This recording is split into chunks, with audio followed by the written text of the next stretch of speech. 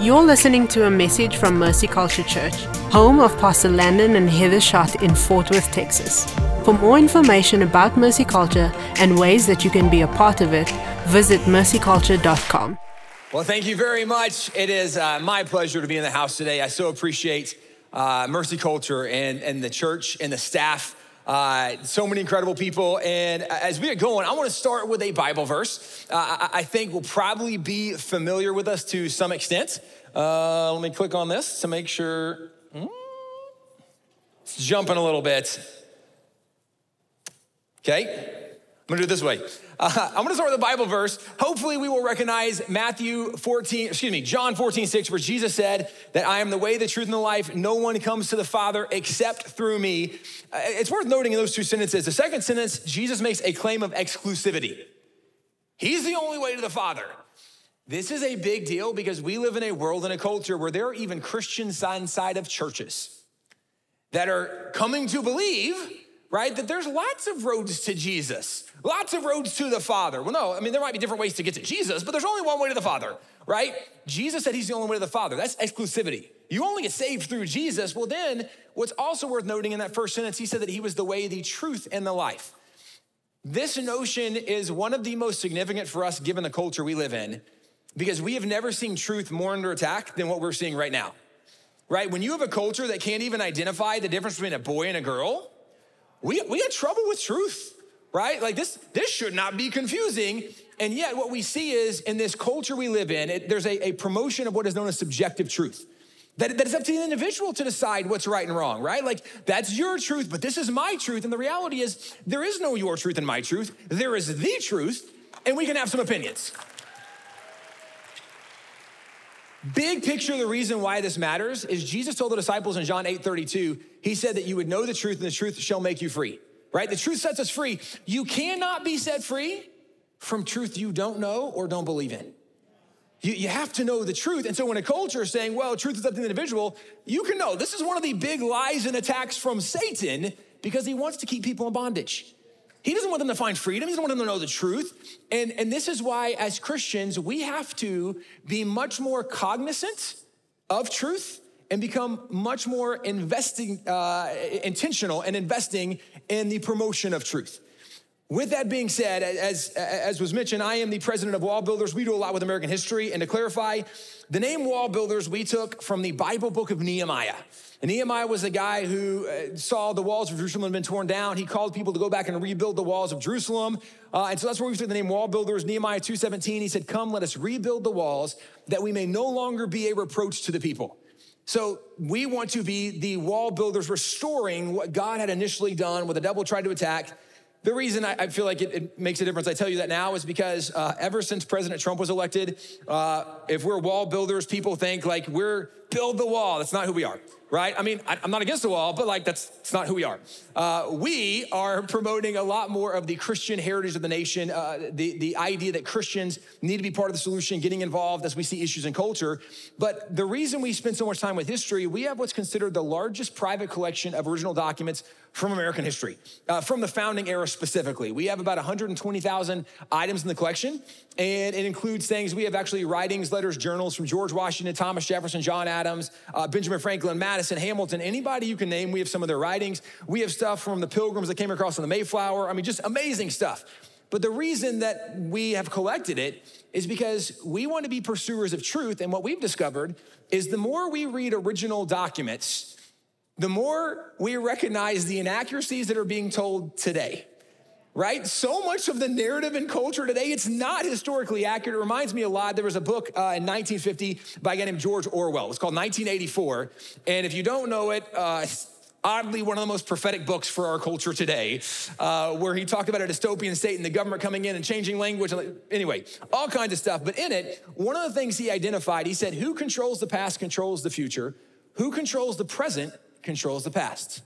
Now, let me start with the second thought, is whoever controls the present controls the past. What we know is the people that are in charge of the educational institutions today, they are controlling the narrative that the rising generation is learning about America and about the world. Now, why does that even matter? Because what George Orwell pointed out so brilliantly is whoever controls the past controls the future. The way you perceive The past of America determines the direction we are going in the future. For example, we have a generation now that is learning not just that America was built and rooted in racism, but that the Constitution is evil, right? That the Constitution is racist. Now, why does that even matter? Because the leading idea for the rising generation is that we should throw off the Constitution and become socialists, okay? Socialism is 75% of college students have a favorable view of socialism according to the most recent findings, okay? Now that is mind-boggling for anyone who's paid any attention to socialism and the fruit it's produced over the last 100 years. 20th century alone, socialism is responsible for more than 100 million deaths, and we have a rising generation saying, no, socialism is great. Why? Because the people that were controlling the educational system have been lying about things historically, and it's given us a belief that we should do something fundamentally different without recognizing the reality of who we are and where we've come from. And this is where I want to point out, as you look big picture at what George Orwell did and talked about, it was a dystopian state where people were being lied to, and they were buying the lie because they didn't recognize it was a lie. Well, this is something as a Christian we probably should pay a little bit more attention to, because the Bible tells us that Satan is the father of all lies. Right? Jesus is the way, the truth, and the life. He's come that we may have life and have it more abundantly. And yet we live in a time when, back in 1980, there was a man named Howard Zinn who wrote a People's History of the United States. And this is one of the worst history books that's ever been written. Historians far and wide have gone through and talked about how inaccurate he was. But the reason I bring this up is because this history book that was done in the 1980s has become the foundation for public schools today. And what he did is he said, everyone that you think used to be a hero, they actually were really bad and evil people. And he starts with Christopher Columbus and goes all the way through the founding fathers, and all these people are really, really bad and evil. Well, what he did is the notion of deconstructionism.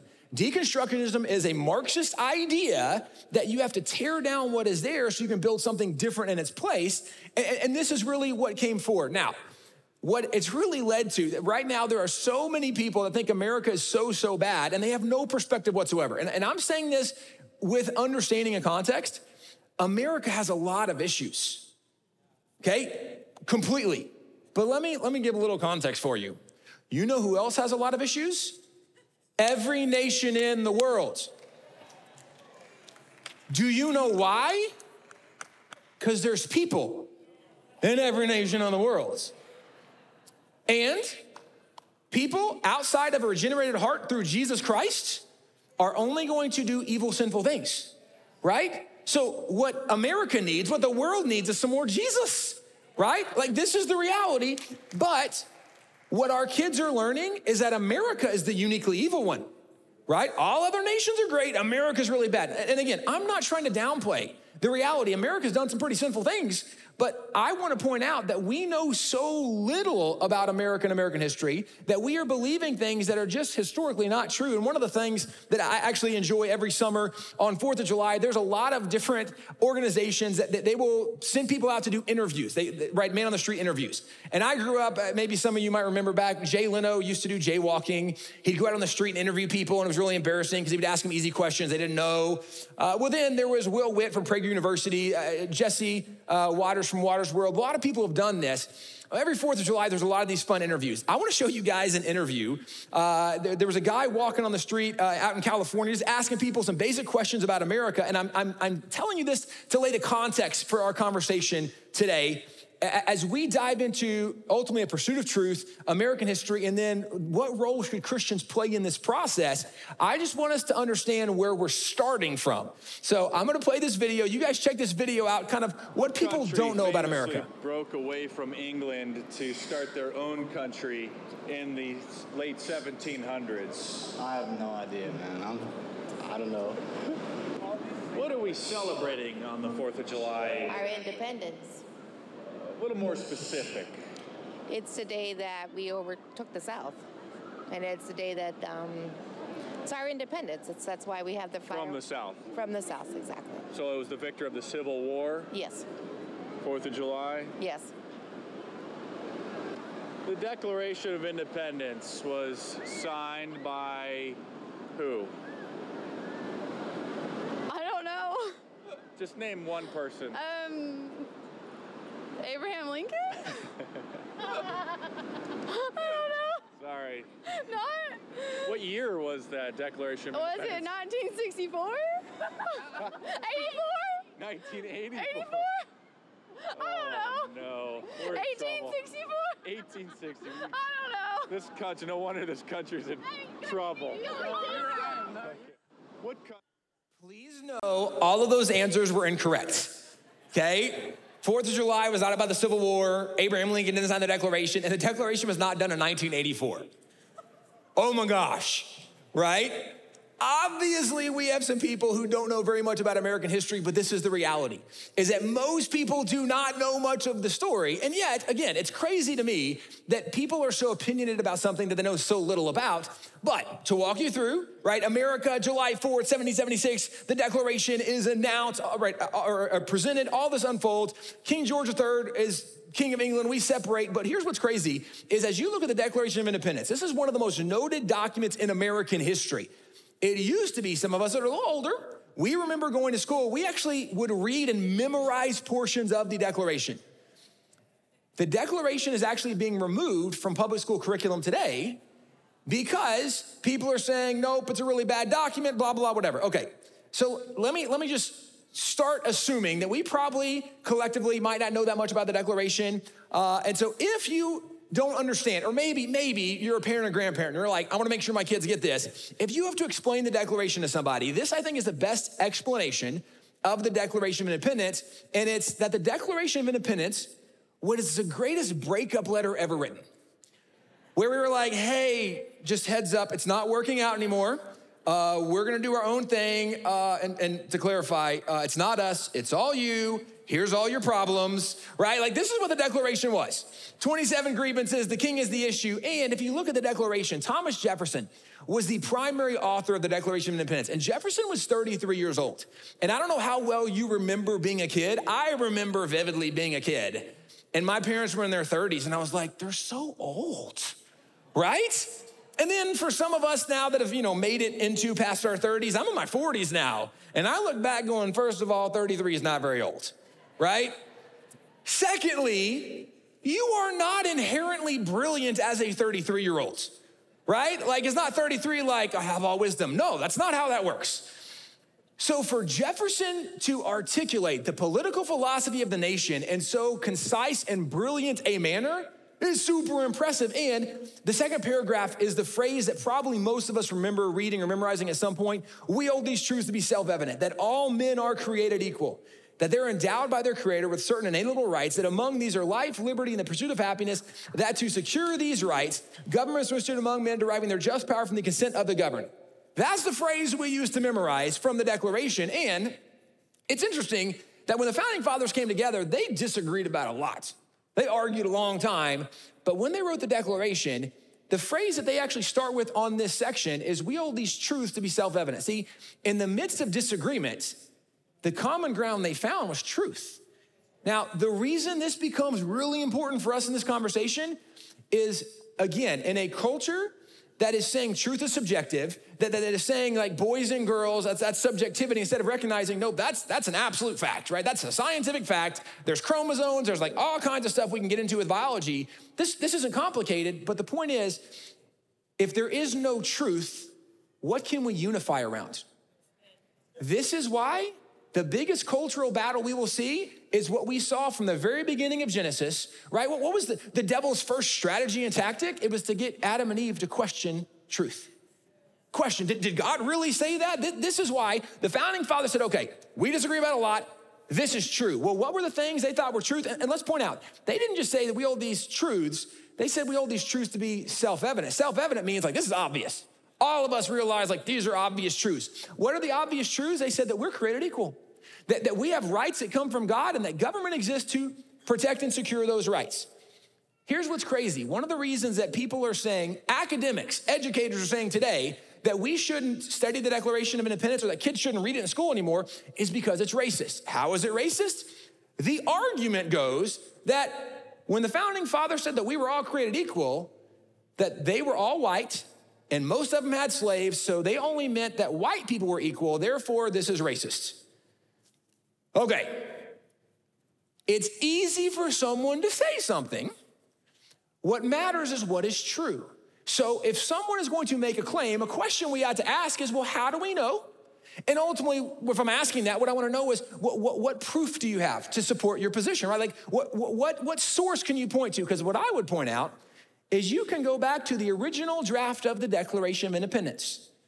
And in the original draft, it's 4 pages. The first page is where Jefferson lays out political philosophy. Second page, he starts going bullet points down, all the grievances. Third page, grievances. Fourth page, he wraps up the political philosophy saying, we're out.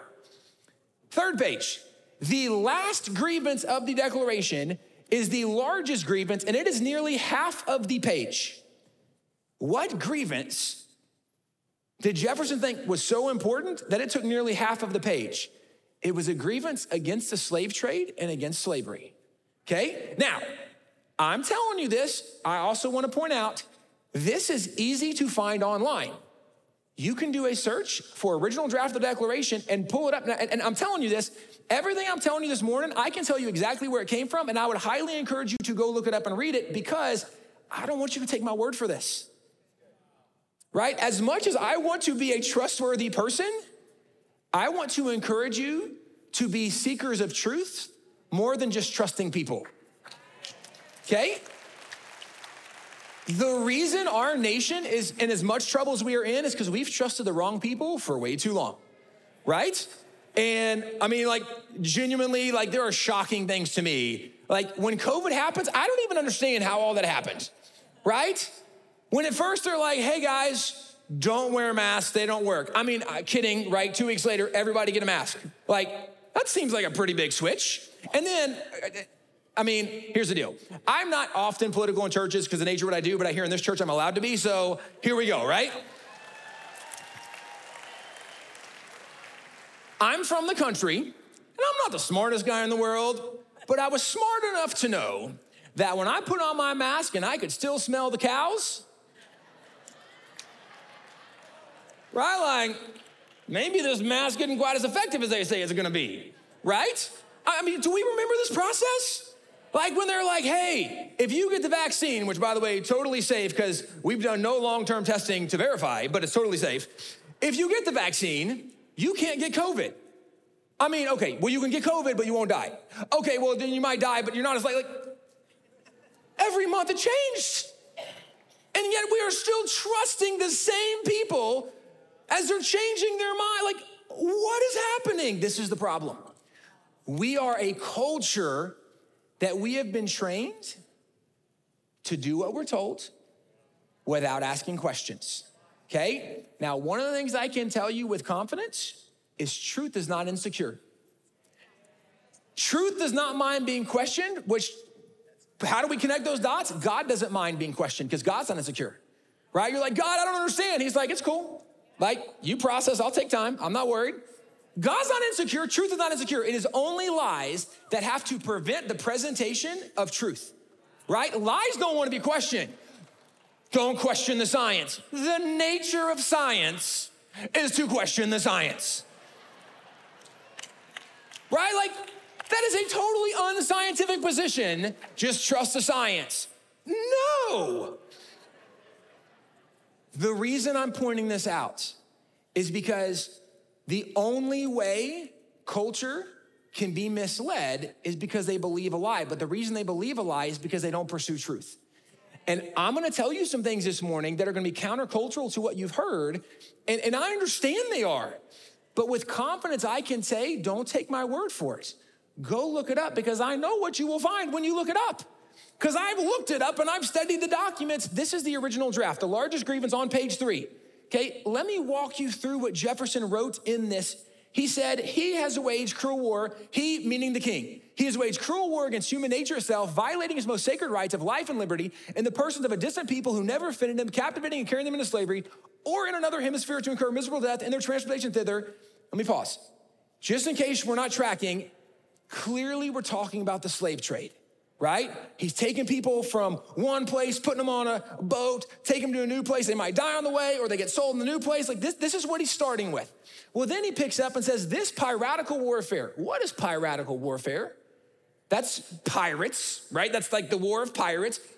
The opprobrium of infidel powers. The word infidel is underlined in the original draft. What are infidels? Infidels are non-believers. In fact, the Bible calls non-believers infidels in the King James Bible. Well, who were the non-Christian pirates? They were the Barbary pirates of North Africa. They were the Muslim pirates of North Africa who actually began the African slave trade, okay? Jefferson said that, right, the king is doing what these Muslim pirates are doing, and then he gets even further. He says it's the warfare of the Christian king of Great Britain. The word Christian not only is underlined, it is the first word in the entire original draft of the Declaration that's not in cursive. It was printed and underlined. He's drawing attention saying this Christian king is doing what the Muslim pirates are doing, and he's claiming to be a Christian. But then he goes further. Determined to keep open a market where men should be bought and sold. The word men was printed and fully capitalized. Capital M-E-N. Why does that matter?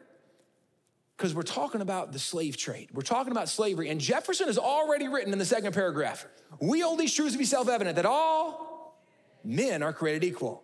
To clarify, he said that those people that are being enslaved are men. There's no confusion in the original draft, right? These are men, and it goes even further, because this is the grievance against the king. He goes further and says that he has prosecuted his negative for suppressing every legislative attempt. What does it mean to suppress a legislative attempt?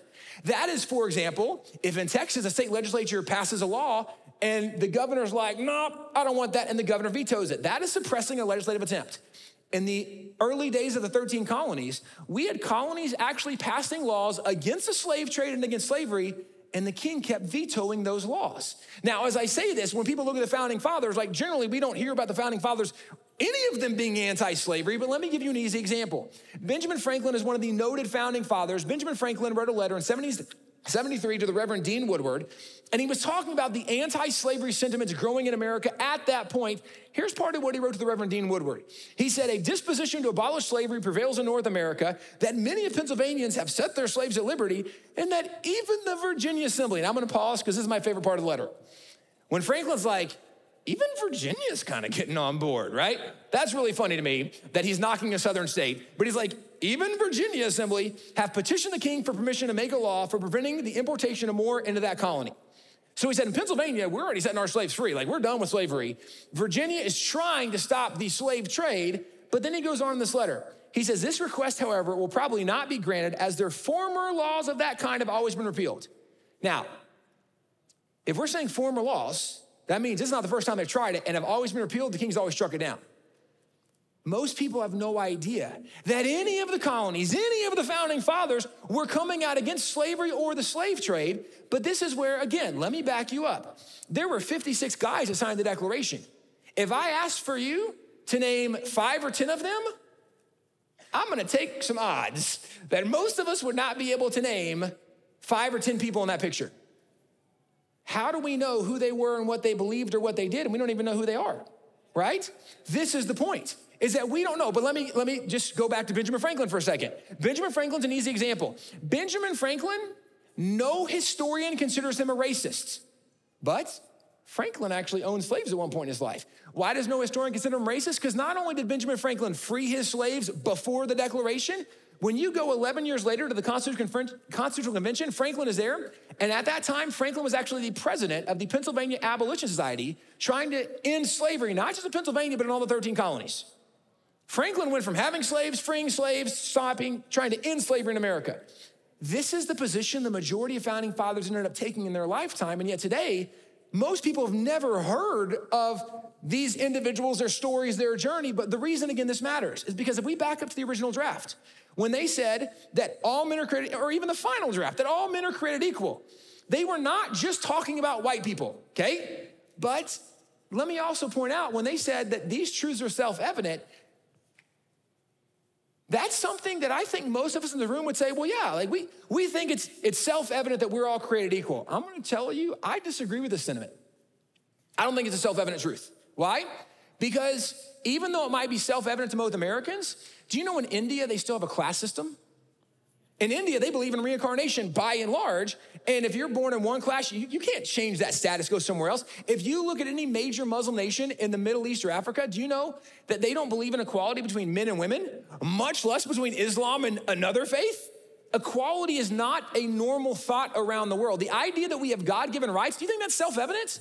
Because I don't think Putin believes in God-given rights. I don't think China does. I don't think North Korea does. In fact, I'm not sure many of our elected congressmen or leaders in Washington believe in God-given rights, right? I mean, do we really think this is self-evident? And what I would point out is that even when the founding fathers wrote that these truths were self-evident, the king did not believe these, right? So like, who do you think these truths are self-evident to? And I would go further and say, these truths are only self-evident to people who know what the Bible says. Why? Because if you know what the Bible says, where do we get the idea that we were all created equal? Because Genesis 1, 26 and 27, God made them in his image, male and female, he created them. Okay? Let me go further. If you read in Genesis, it never tells us what shape, size, or color Adam and Eve were. Do you know why? Because that doesn't matter. We live in a Marxist culture right now that is saying the group you're a part of is the most important thing about your life. That is one of the most unbiblical statements there is. Read your Bible. Because the Bible says there is no Jew, there is no Gentile. There is no male, there is no female, there's no citizen, slave, or free, for we are all one in Christ. The idea that we are created equal is a biblical idea. And anytime you see something or someone promoting the notion that we do not have equal value, you can know that's not from God. Because that's not what the Bible says. Well, let's go further. Where do we get the idea that we have God-given rights? Yeah, stay in Genesis. Because in the very beginning of the Garden of Eden, God gave Adam and Eve the freedom of choice, which is really the freedom of religion, because they could choose him or not choose him. God gave them the freedom of speech. You start thinking about our inalienable rights. What freedoms do we have given by our Creator? All of our freedoms were given by God. All of our inalienable rights were given by God. And it starts in Genesis, and it starts laying this out. Well, this is where this idea comes from, that we have inalienable rights from God. Or why do we believe that government exists to protect our God-given rights? Because in Genesis 9, after Noah lands the ark on Mount Ararat, he gets off. The very first civil ordinance God gave, recorded in Scripture, was to Noah, that if man sheds blood, by a man his blood will be shed. What does that mean? It means if somebody comes along murdering other people, that a group of people, the leaders, the government, was going to take that murderer and they were going to get rid of that guy. Why? Because the role of government was to protect the rights of the individual, the first of those being the right to life. So that's why murderers didn't get to keep murdering, because government's gonna protect the right to life. This is where these ideas came from, and this is what the founding fathers used to know. Now, as I say the founding fathers used to know that, I can point to many, many examples to illustrate this, but let me just go to a professor from Cornell University. His name was Clinton Rossiter. Back in the 1940s and 50s, he was at Cornell. He wrote a book called The Seed Time of the Republic, and in this book, he identified that there were 6 main people that came up with all of the ideas that led to American independence, that led to America becoming a nation. He said those 6 people were Benjamin Franklin, Richard Bland, the Reverend Thomas Hooker, the Reverend Roger Williams, the Reverend John Wise, the Reverend Jonathan Mayhew. I would bet most of us could not tell who those people were, except maybe Franklin. We might have known of Franklin. But let me just draw your attention to something else.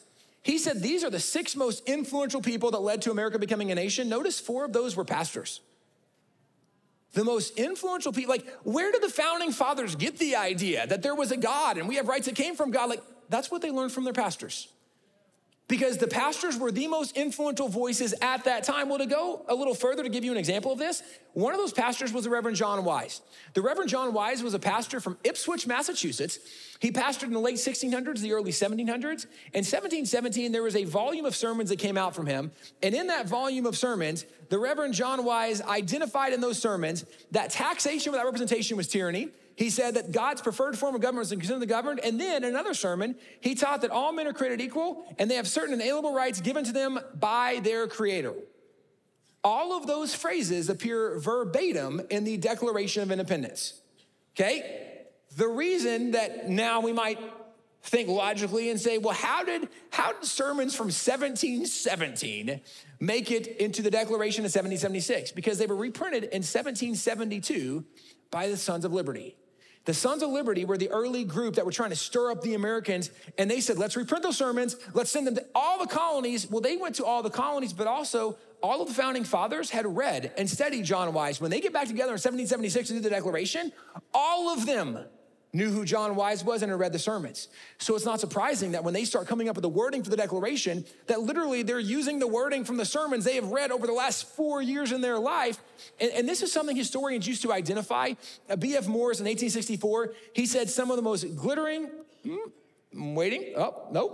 of the most glittering sentences in the Immortal Declaration of Independence are almost literal quotations from this essay of John Wise. It was used as a political textbook in the Great Struggle for Freedom. All I want to highlight with this is that these are historians in previous generations that this used to be such obvious and evident information. They're like, well, yeah, I mean, we know where the thoughts of the Declaration came from. It came from John Wise. Even if you go to the 150th anniversary of the Declaration, Calvin Coolidge was president. He went to Independence Hall, which is where they did the Declaration. He gave a very famous speech. You actually can find his speech and read it online. But in that speech, he talked about John Wise. Here's what he said. The thoughts of the Declaration can very largely be traced back to what John Wise was writing. Here was a doctrine of equality, of popular sovereignty, and inalienable rights asserted by Wise. Where did those ideas come from? Even presidents, like how obvious did this have to be that even presidents were like, oh yeah, this is John Wise. This was obvious information, and today we know so little that we don't recognize that. And part of us knowing so little, if we take one of the leaders of the Sons of Liberty, one of the noted founding fathers, Sam Adams. I have the opportunity to speak at a lot of high schools and universities throughout the year, and when I talk to students and say, what do you know about Sam Adams? There's only one thing college kids know about Sam Adams.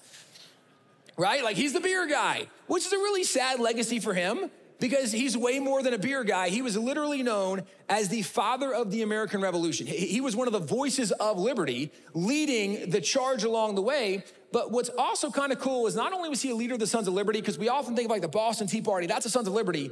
Before that even happened, the Sons of Liberty came up with an idea called the Committees of Correspondence. And their idea was we need to get everybody on the same page. And so they said, we're gonna write a letter and we're gonna circulate it to the 13 colonies. So they called them circulars. We're gonna circulate it to the colonies so everybody sees the same letter, we all get on the same page. This was their early version of like a mass group text, the group me, right? Like we're all gonna see the same thing. This was their idea. He wrote the very first Committee of Correspondence. It had 3 parts. And it was the rights of the citizens as men, the rights of the citizens as Christians, and the rights of the citizens as British subjects. Well, the second part was the rights of the colonists as Christians. Now, he's trying to get everybody to join the movement. And his second point is, as a Christian, you should do this. What does that even mean? Well, let me read you the opening line from his second section. Here's what he said. The rights of the colonists as Christians may be best understood by reading and carefully studying the Institutes of the Great Lawgiver and the head of the Christian church, which are to be found clearly written and promulgated in the New Testament. He said, if you want to understand what we're thinking on this, you should read your Bible and study Jesus, because that's what we're thinking. Okay.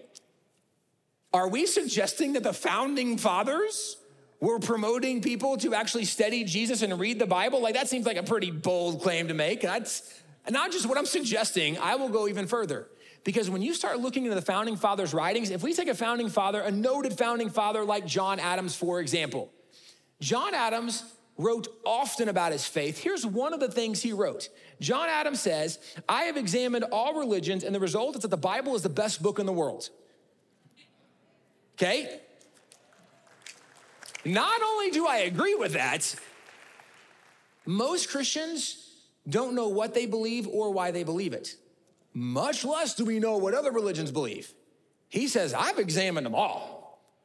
And there's nothing like the Bible, which if you don't know, you should have great confidence as a Christian because there is no book more reliable than the Bible. Okay?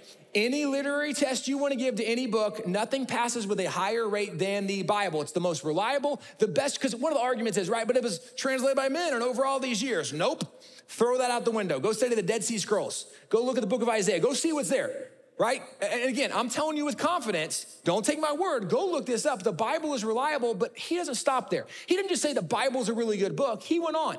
And he said, suppose a nation in some distant region should take the Bible for their only law book, and every member should regulate the conduct by the precepts there exhibited. So imagine, if you will, there's a place, and all they do is read and follow the Bible. What would it be like if there was a place that just followed, read, obeyed what the Bible said? Here's what he thought it would be. What a utopia, what a paradise would this region be? Right? Man, how great would it be if they just followed? Well, what I can tell you is if Chicago would just follow the 10 Commandments, right? It would be way better in Chicago. This was his premise. If we would just follow the Bible, well, his son said something quite interesting as well. John Quincy Adams, the son of John Adams, went on to become the 6th president of the United States of America. And John Quincy Adams As a child, this was his perspective. He said, with regard to the history contained in the Bible, it is not so much praiseworthy to be acquainted with it as it is shameful to be ignorant of it. Understand that perspective. How do you have to grow up, right? When it's like, man, it's not impressive to know the Bible. Everybody knows the Bible. But if you don't know the Bible, that's embarrassing. It is the opposite in modern America. Because if you don't know the Bible, you fit in with every other American. If you know the Bible, think about, why do we respect some of the pastors and leaders that we follow? Why do we respect them so much? It's because of how well they understand and know the Bible, right? It used to be that made them average, not special, right? And to give you a little more context, if I were to ask any adult in the room, any educated person in the room, if I said, what's 2 + 2? Okay, it's not impressive that someone knows it's 4, but it would be embarrassing for an educated person not to know what should be obvious. That was their perspective about the Bible, which let me go ahead and challenge you, Christians, right? The majority of Christians have never even read the Bible cover to cover, okay? Now, with some grace and mercy, let me challenge you. As a Christian, we say we base our life on the Bible.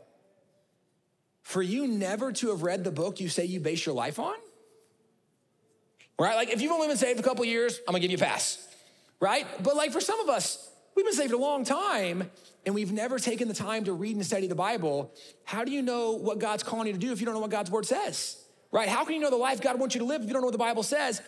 We need to start taking a little more time and intentionality of being students of the word. If you read 3.2 chapters a day, you can go through the entire Bible in a year. And by the way, if you've never read the Bible, let me challenge you, right? By Christmas next year, read your Bible. Okay, if you've read the Bible before, you know what you should do? Read it again, right?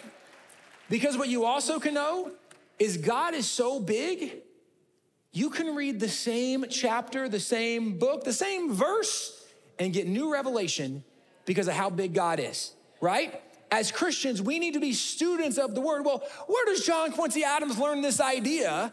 It's clearly the way he grew up, right? Under his mother and father, John and Abigail Adams, they were some of the more noted leaders in early America. In fact, if you are not familiar with them, they would be really fun for many of you to get to know. And specifically, if you are, maybe it's more lady-oriented in this thought. If you are a Hallmark movie person, you should read their letters. There are 1,100 letters between them back and forth. And John Adams, just to give you an example, there's a letter where he says, Abigail, I'm afraid I'm suffocating because it's been nearly a week since I've seen you. And you are the air that I breathe. You are my sunrise in the morning, my sunset in the evening, right? And I'm reading this like, bro, we're good, right? Like, I get it, you love her. I'm a little more on like the John Wick of the spectrum, right? So like, the Hallmark movie is not my scene, but if you like Hallmark movies, you should read their letters. Well, during the Revolution, John Adams is gone a lot. There's times he's gone for more than a year, and because of that, Abigail Adams at times is raising the family by herself, like a single mom. She's taking care of not just the kids and the property, but they have a farm, they have a business, so she's doing everything. And the church where they attended is still in existence today. Outside the church, there was a monument, a statue that was erected, and it's Abigail Adams with John Quincy Adams. And it shows her leading into church, because what was very well known is they were always going to go to church. That's who they were, it's what they did. And what's also really fun is if you back up and look at John Quincy Adams' early life, this is one of his early pictures. And I really like showing this because it makes us feel better about our yearbook pictures. This is him as a child.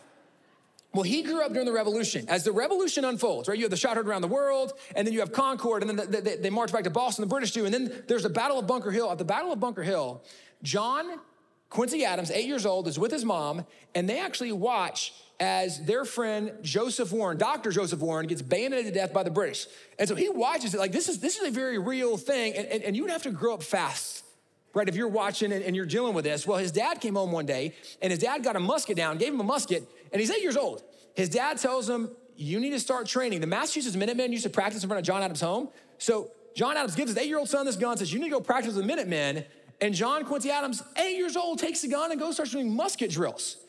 Now, depending on where you're from, this might not be as relatable.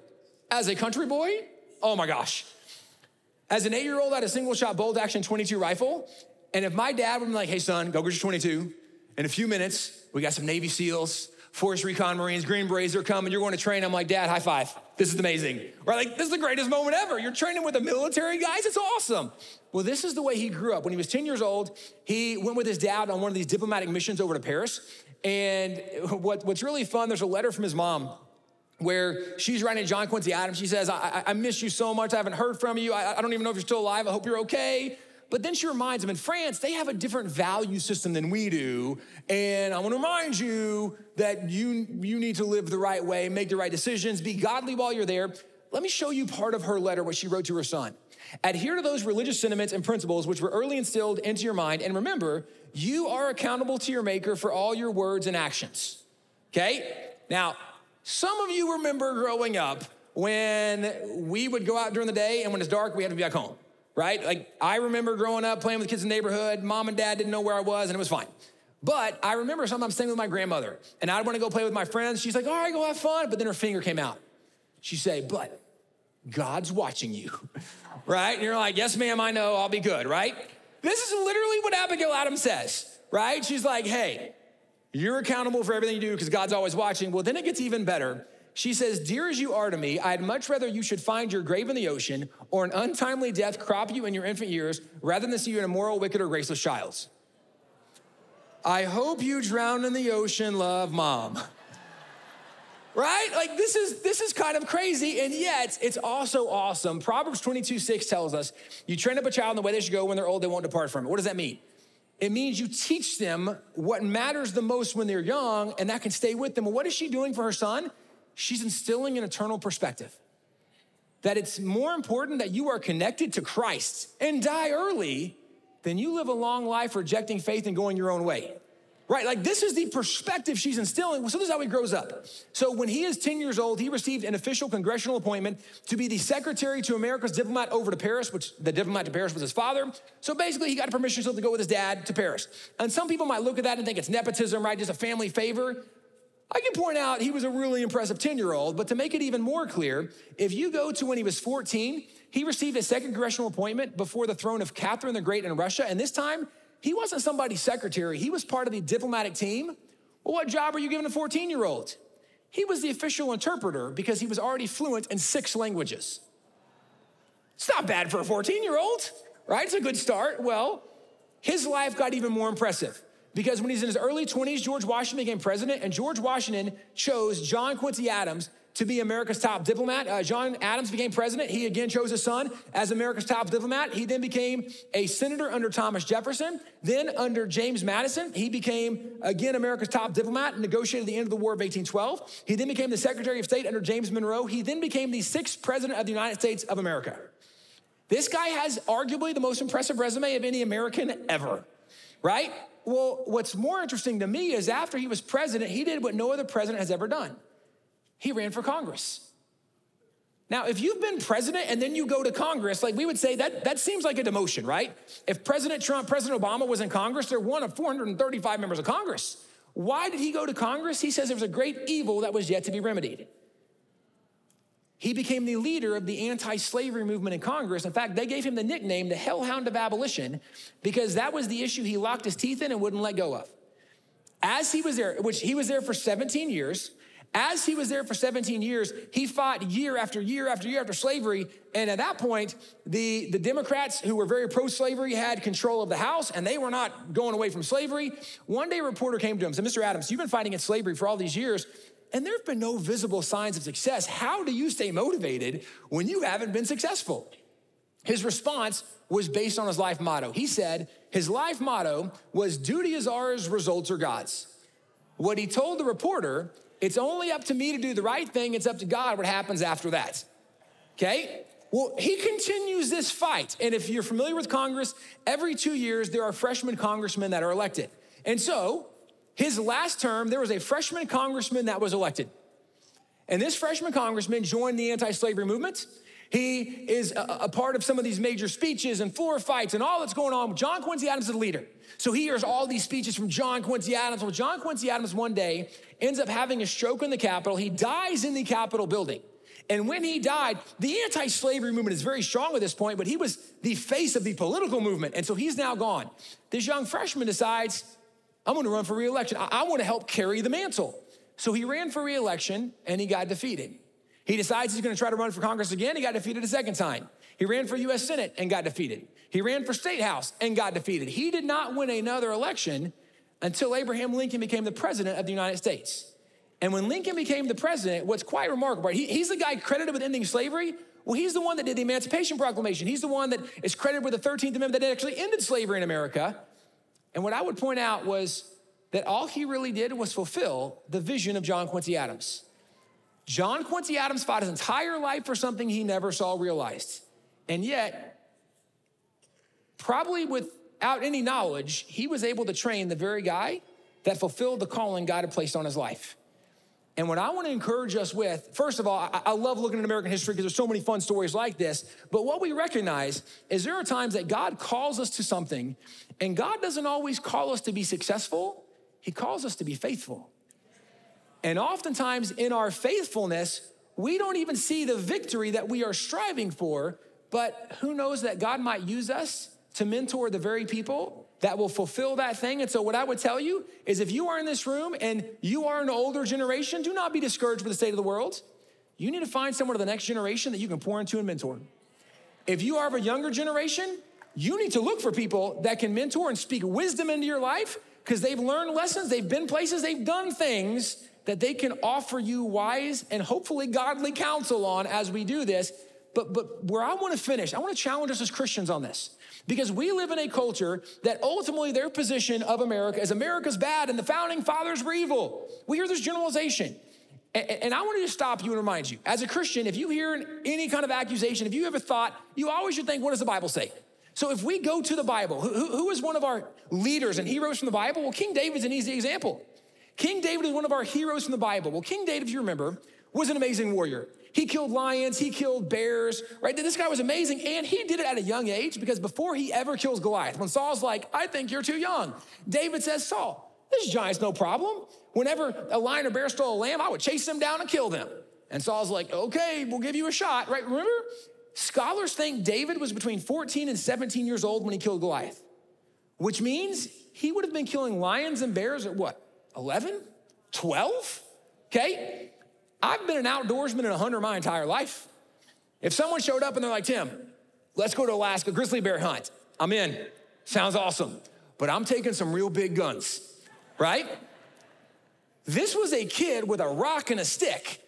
What do we know about David? He was real good at killing stuff, okay? Well, we also know that he was an amazing worshiper. He was a man after God's own heart. He wrote the majority of the book of Psalms, right? This is an amazing part of David's life. But the Bible doesn't stop there. It tells us about David's kids. Amnon was the one who had a crush on his sister and raped his sister. And you know what David did? Nothing. Absalom gets angry that his dad did nothing. Absalom's like, I'll solve this problem. Absalom kills Amnon. What does David do? Nothing. Absalom leads a revolt. He's gonna overthrow and take the throne from his father. What does David do? He ran away, right? Finally, David's men go to war. They kill Absalom. David's back in power, but then he whines that his son died. And well, then Adonijah wants the throne from his father. And in 1 Kings chapter 1, verse 6, it says, Adonijah, comma, the son whom David never corrected. The Bible says a father disciplines the son he loves. King David, at minimum, was an unloving father, but really he was an absent father. King David is one of the worst fathers examples of we have in Scripture. He was a terrible father. To go further, at a time when kings went to war, King David stayed back and there's a woman of unusual beauty bathing, right? Bathsheba, he has the affair. He murders the husband Uriah. David has some major problems, okay? But here's a couple things I would point out. Number one, the Bible unapologetically tells the whole story. It tells the good, the bad, and the ugly. But here's what it gets a little crazy to me is we live in this modern cancel culture, and cancel culture says, whoa, wait a second. We can't celebrate people that have done bad things. I will challenge you further. Moments ago, you were singing songs that the words were taken from Psalms that this murdering, adulterer, terrible, unloving father wrote. How in the world can we sing the songs from this guy? Well, first of all, it's because we do not see things the way the world does, right? We recognize, what does the Bible tell us? Our starting place for our worldview is that all have sinned and come short of the glory of God. What does that mean? It means everybody is jacked up and needs Jesus. right? But because of that, somebody's imperfection will never disqualify them from being used by God. Because God only has one type of people he can use, and that's the broken, messed up people that need him, right? This is the reality as we study scripture. See, the reason we can celebrate King David on any level is because we never celebrated sin. We acknowledge it was sin. See, if we look back historically, when there's people saying we should cancel American history and they're trying to change the narrative, if you look at some of the greatest leaders in our nation's history, you know, for every one of them, I can point out some major flaws in their life. I can point out sins in their life. And yet, it did not disqualify them from being used by God. And what we recognize, these people were never celebrated because we thought they were perfect. Instead, we celebrate how a perfect God used imperfect people and did great things through them. See, we shift the attention to who God is and what God does, not on how good somebody else is. It's recognizing what God did through that person. And I know, last week, Pastor Landon asked you to read Hebrews 11. Okay, hopefully you took a little time and read some Hebrews 11, but this is known as our Faith Hall of Fame. We were told to look to the heroes of the faith who have gone before us as examples to us for our own faith. Have you ever thought about who those heroes are? Because if you start going to, like, Hebrews 11 goes chronologically through this. When you get to Noah, amazing faith. He builds a boat, it's never rained. He doesn't build a boat on water, builds it on land and it's too big to move. Like, this is crazy. That's amazing faith. Yes, once the ark lands on Mount Ararat, Noah gets off, becomes a farmer, plants a vineyard. You know what happens next? He doesn't just get drunk, he gets drunk and passes out naked. His sons come and cover him up. Now, I don't know what your church life experience is. I'm just gonna tell you. You get drunk and pass out naked, you're probably not in leadership for a while, right? Like probably let's work on a little stuff, like restoration, let's work. Well, you take Abraham, amazing faith. God tells him pack up and move, and he does. Amazing faith, yes. Abraham had amazing faith. He also is one of the biggest cowards and liars in the Bible. Because every time he showed up somewhere with his wife, who apparently was really pretty, right? And the king's like, who's the pretty lady? He's like, oh, you mean my sister? You can have her. I know in 2023, we have some gender role issues. I'm gonna tell you, this might be a new dating question for you, right? Ladies, you're like, hey, so bad guy shows up, what's gonna happen, right? Because I'm just telling you, for the guy to be like, take the lady to save me, you have confused your role, right? Moses was a murderer, Rahab was a prostitute, Samson was a womanizer, David was a murdering adulterer, terrible father. This is the most jacked up list ever. And these are our heroes. Why does God reveal a list of such jacked up people for us? I think one of the reasons is he wants us to have hope. That if God could use them, we're not disqualified either.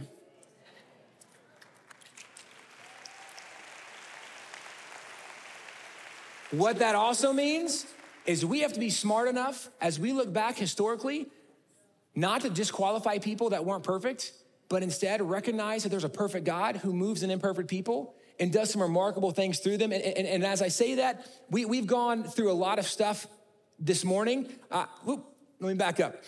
We have a website, wallbuilders.com. If you want to know more information about some of these people, some of these heroes, I'd highly encourage you, check out our website. We have a book called The American Story. It's got more than 1,000 footnotes. We start with Columbus, go roughly to the ending of slavery in America, and we just try to tell more of an honest story. And what we highlight, it's not that America's not the story of a perfect nation or perfect people. It's a story of how a perfect God used imperfect people and did amazing things through them. And where I want to challenge and close with us today, we are looking at a culture that is more lost than we've ever seen.